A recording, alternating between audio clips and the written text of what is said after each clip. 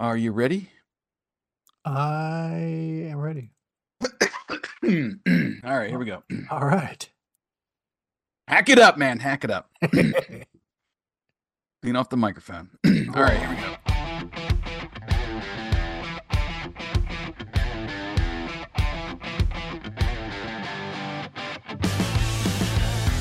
Welcome to the Greatest Lists podcast, a show about music and lists. This season, your hosts Jason and Eric are counting down the top 25 guitar solos of the 80s and the top 25 guitar solos of the 90s. Think your favorite made the list? Tune in and find out. Take it away, boys. Welcome back to Season 2 of Greatest Lists, a music and talk podcast featuring lists of the greatest songs of all time. I am Jason, your host for this episode, and joining me, as always, it's my co-host Eric. How are you? I'm good, man. How are you? I'm doing well. Hey, let me let you in on a little secret, okay? Just get a little closer to the microphone. Okay. They say to really free your body, No. you've got to free your mind. Why didn't I fell for it again. So come on, Why did you do this to me? check this out. But before you check this out, here's a little plug. We got to put it in here. Oh, yes. This episode is sponsored by HalloweenCostumes.com. Which features the largest online selection of Halloween costumes on the web. And that is a true statement. Okay? And speaking of the 80s, since we're in the 80s, Eric, they've got a lot of 80s music costumes over there. Really? Everything from Salt and Pepper to Kiss. Yeah, if you can think about it, if it's a popular, musician from back in the day, Madonna, Prince. How does one dress up as Salt and Pepper? You got that like leather jacket that's yellow and white and red. Oh my god! The big red boots and the black spandex pants. Dude, if we lived in the same town, you and I would go with Salt and Pepper. I don't know about that, but No, I just saw over there too on HalloweenCostumes.com. They have a Slash hat, and I think the wig, the hair, comes with it too. Nice. So if you want to, find some ripped jeans and a I would jean just wear that jacket just every day. Yeah, why not, man? I mean, why not? There's just a ton of costumes over there. If you want to, do something music related this year. MC Hammer. Oh, they got the MC Hammer pants over there. Well, I used to have those without being a costume. I'm not even lying. Yeah, heavy metal stuff. You want to go to Axl? They have an Axl. Oh gosh. A get up too with the bandana, and the Zubaz pants. Oh my gosh. Or this is great too. If you just want to go as a huge boom box, you can do that as well. That's the best right there. Anyway, the best part is you use the link in our show notes. You're going to save 15% off everything in your cart. And it's real easy. You click over. You really don't even have to do anything like enter a code. Some sites you got to enter this promo code, whatever. The savings are already in your cart when you click over and use that link in the show notes. But you got to do it before Halloween, October 31st. That's when it expires. But spooky season is upon us. Thank you, HalloweenCostumes.com, for sponsoring us again and the Retro Network again. We're so happy to partner with them, and lots of great stuff over there, guys. So make sure you go check that out. All right, now we can check this out. We are continuing our Season 2 list of the top 25 guitar solos of the 80s with the song from 1988 and the album New Jersey. Coming in at number 20, it's Lay Your Hands on Me by Bon Jovi. Behind the music. So our spotlight today is on guitarist Richard Steven Sambora. Richie to his friends, Richie. Of course. Inducted into the Rock and Roll Hall of Fame with his bandmates in 2018. It was a long road that started at age 6 when he was playing accordion. I can't see that. No. He was another one in our list of guitar players, essentially, that was affected by the death of Jimi Hendrix and decided at age 12 to pick up the guitar. He also now plays many other instruments: drums, bass, saxophone, and piano, which I did not know about him. But, wow. I guess you could add a talk box to that as well. Yes. Sambora's professional career started out as a guitarist for the band Message, that put out an independent record called Lessons in 1982. Yep. He was later in the band Mercy, which was signed to the Led Zeppelin-owned record label Swan Song Records, and then he was later in Duke Williams and the Extremes, which I guess it was another band. I hadn't really looked that one up. He actually was part owner of a club in New Jersey at age 19 and owned his own independent record label, Dream Disc Records.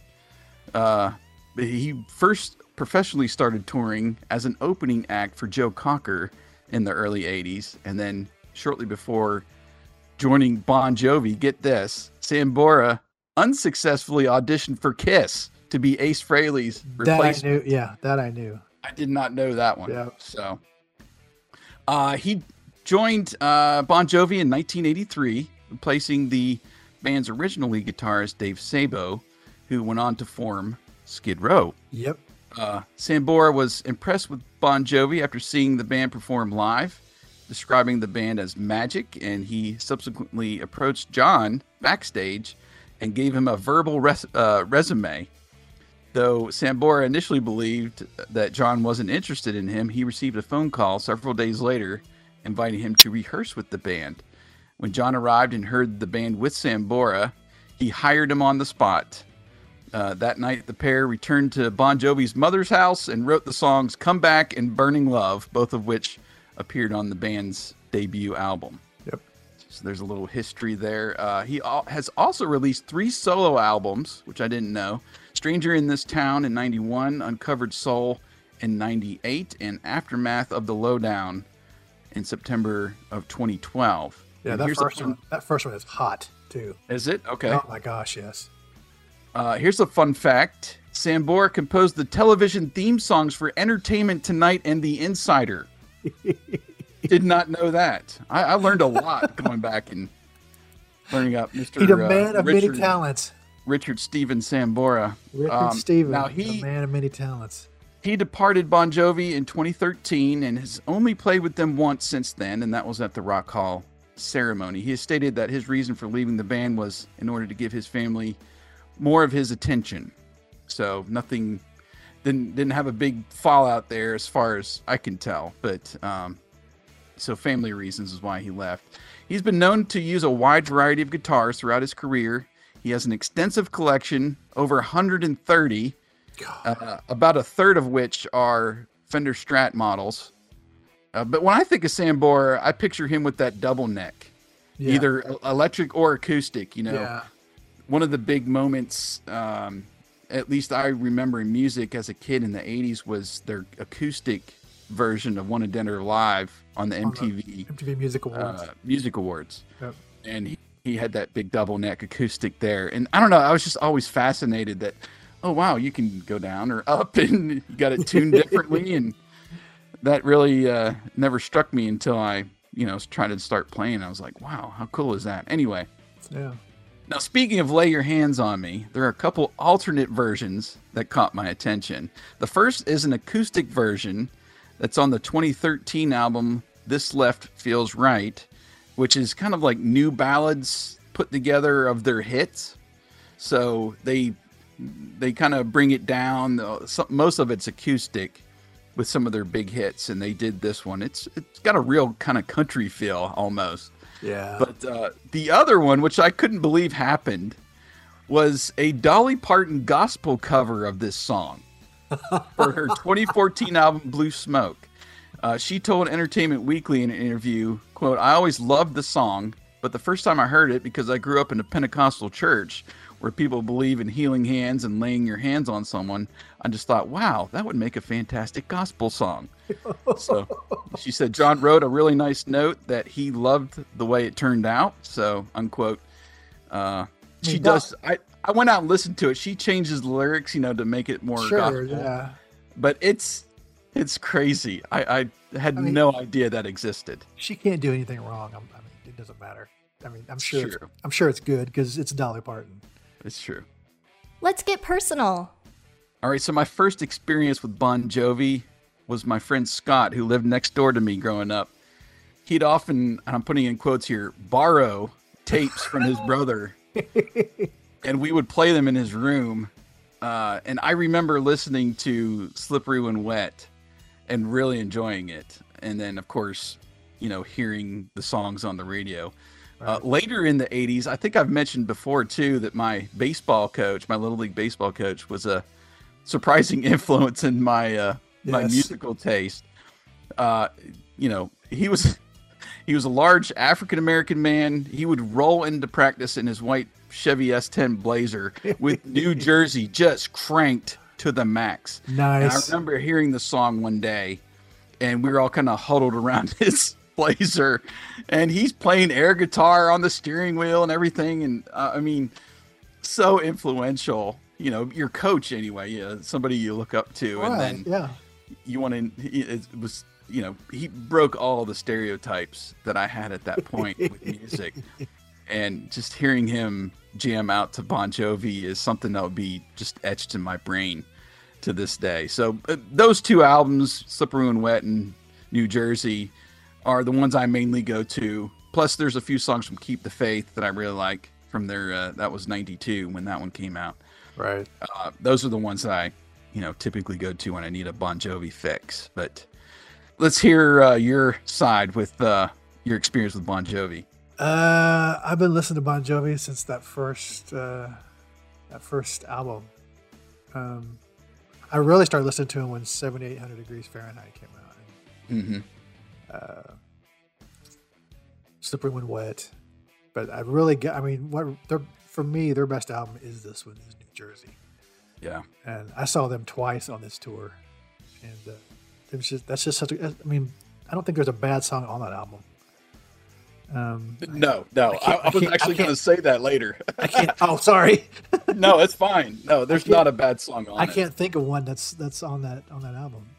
So yeah, it's just a great album. And I've always been a huge fan of Bon Jovi, especially.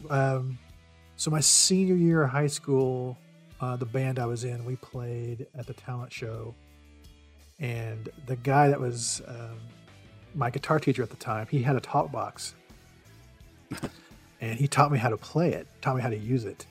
And so we were the last act on the bill of the talent show, and then we were supposed to play something as the crowd was walking out.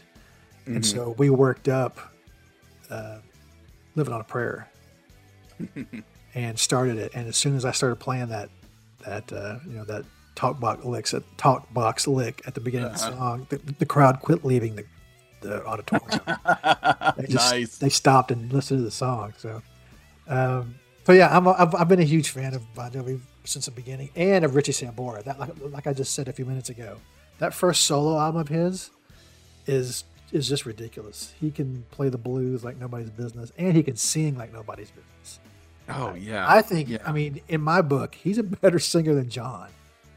Oh gosh, yeah. See, we're thinking about the same things here. Yeah, and we haven't gotten to the song yet, but his harmony to John is so good, and I really need to go out and listen to some of his solo work and just hear him sing. But he compliments John so well, and John, he's kind of one of those singers that is just kind of up there in that range. He doesn't have a wide range. He can either do it kind of softly, his voice, but he's always kind of up there. And after listening to it like New Jersey the whole way through, my ears are just blown out by John. But there's some songs that they just work. The ballads really work so good together. Yeah. I'll be here for you. Oh yeah. It's just crazy the way that they go back and forth, and you can hear it in like Wanted Dead or Alive and some of those other ones where he's doing that. John's a good singer and he's a great frontman, but Richie he can sing like nobody's business. The breakdown. All right, so I picked this solo because it's one of the longer ones in their singles. There's just a great pre-solo, I'll call it, with that 3-beat rhythm where they're like dun dun dun, and then he just goes for it. He plays those awesome little licks. Yeah. And then you get the solo that just kind of blares your ears out, and some great techniques. He jumps from the top to the bottom, and at a lower tone too. I guess going from the top neck to the bottom neck, he's got it tuned differently, so you can hear it kind of at the end when he drops down. It's the tone of the guitar is a little bit lower as they go back into the pre-chorus verse. Yeah. So, it's just so great. A lot of people, when I go to arenas, you're hearing "Living on a Prayer," and they'll put it up on the screen to give you your best air guitar. I don't think that's the best song to do the air guitar to, because it's so short. Yeah. And it's an awesome song. I'm not trying to diss the song, but there's so many more, I think, Bon Jovi songs that are that give you longer and just more powerful solos that I'll put in the bonus songs. But man, the solo is just really great. He never gets mentioned when people start talking about great guitar players from the 80s. He never gets mentioned.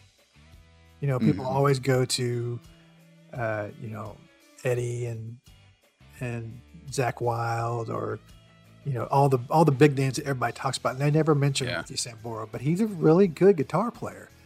He's not overly technical, but he's tricky. And I don't mean that in a bad way, but he has a lot of tricks that he puts into his solos, like his whammy bar and all of his pinch harmonics. Mm-hmm. He just does a lot of stuff, but he's a really good guitar player, and he doesn't get enough credit for that part of it. Mm-hmm. And so like one of the two shows I saw for this tour, one of them was, they were both general admission, so you had to get in the doors and run as fast as you could to get as close as you could. Right. And one of the shows, we were on the second row, and we were standing on his side of the stage watching him play, and he was just, watching somebody play live is a lot different than just listening to him on an album. That's right. Because they've been sitting in a studio and they've had 17 takes of the same solo, and they can get it right. He was still playing all that stuff live in concert. He was still pulling it off. Mm-hmm. He was impressive. So this was one of my favorite shows in concert, and then this is one of my favorite songs in concert. This is one of my favorite songs on the album. Oh yeah, it's hard. There's a couple Bon Jovi songs that kind of I'll switch in and out as my favorite all time, but this is definitely up there. There's so much I love about the song outside of the guitar solo, how it fades in. This is the opening track, but to get a song that fades in, you get that awesome drum pattern. Yeah. I went back and was watching some live performances on YouTube. I think there's one from the early 90s that's just awesome, and they keep that going. And it's actually, I think it's like a backing track. Yeah, it's a track. But then but they all start playing over it. Yeah, well, when the drummer's name just left me. Tico Torres. Yes. When Tico comes in and he starts matching that pattern, and then they drop the backing track, it's good. It's really good. But the guitar licks and all the effects that's going back and forth between the speakers too at the beginning of the song is so good. And then organ, man, we get the organ. Oh, I love it with this song. Yeah. You get that main riff during the verse. It's just killer. How he just starts right into it, and the lead guitar and the organ kind of play off each other there during the song. You can hear it most in the pre-chorus where the satisfaction is guaranteed part, and you can hear the organ if you really listen, hear the organ in Richie going back and forth. But the crowd kind of backing vocals almost sounds like a choir at some points. That's the best part of that right there, is how big those backing vocals sound. It just sounds like a gang behind them singing that. And then after you're getting your ears blown out, you get that cold ending with just John's vocals. And then if you don't hear the opening bars to Bad Medicine, you're doing it wrong, when he finishes. Because that's what goes through my mind. You're ready to go right into Bad Medicine. That's amazing. The last song. I love it. Love the song, man. Love it. Yeah, I agree. So, man, Lay Your Hands on Me comes in at number 20 on our top 25 guitar solos of the 80s. It's weird, man. Like, I know we've already set the list, but there's some of these I keep hearing. I'm like, man, that should be higher. Man, I thought the same thing too. Yeah. But we're just going to leave it the way it is. We got it set. So, Richie Sambora comes in at number 20. Some bonus songs for this episode. There's one I nearly picked over this that just screams 80s to me. What is it? That's Raise Your Hands from Slippery When Wet. I would have put it in our season 1 list if we didn't include the rule that it had to be released on an official soundtrack, because Spaceballs never got a soundtrack. And every time I hear Raise Your Hands, I think of Barf. The first time we see him in the Winnebago, he's there with that box of Milk-Bone dog biscuits under his arm, just munching, and he's jamming out, and then you hear Lone Star calling him. He's like, "Oh, always when I'm eating." Oh my gosh, I can't remember. I can't believe that. I love that song so much, and having that tie-in the guitar solo on that is really, really good too. So not to take anything away from that, because I love Spaceballs, but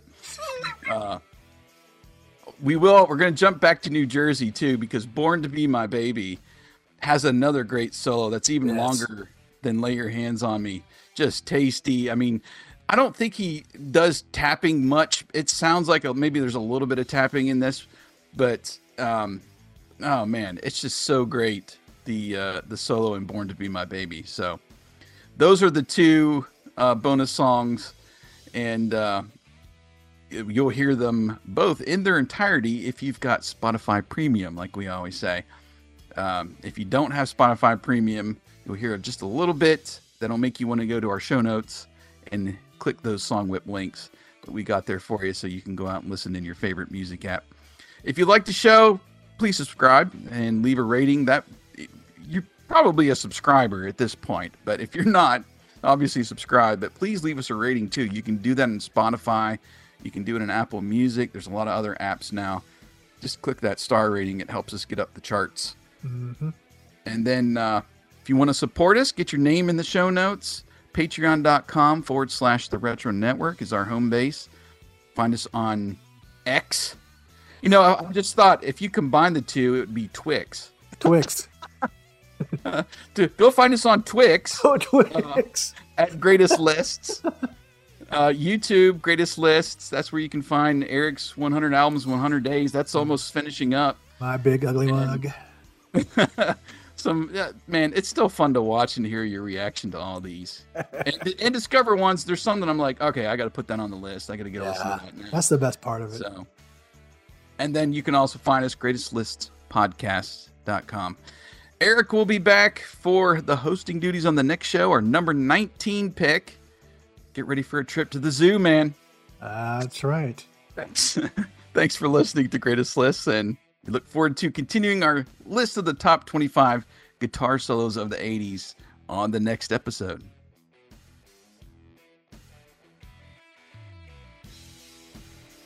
You've been listening to The Greatest Lists.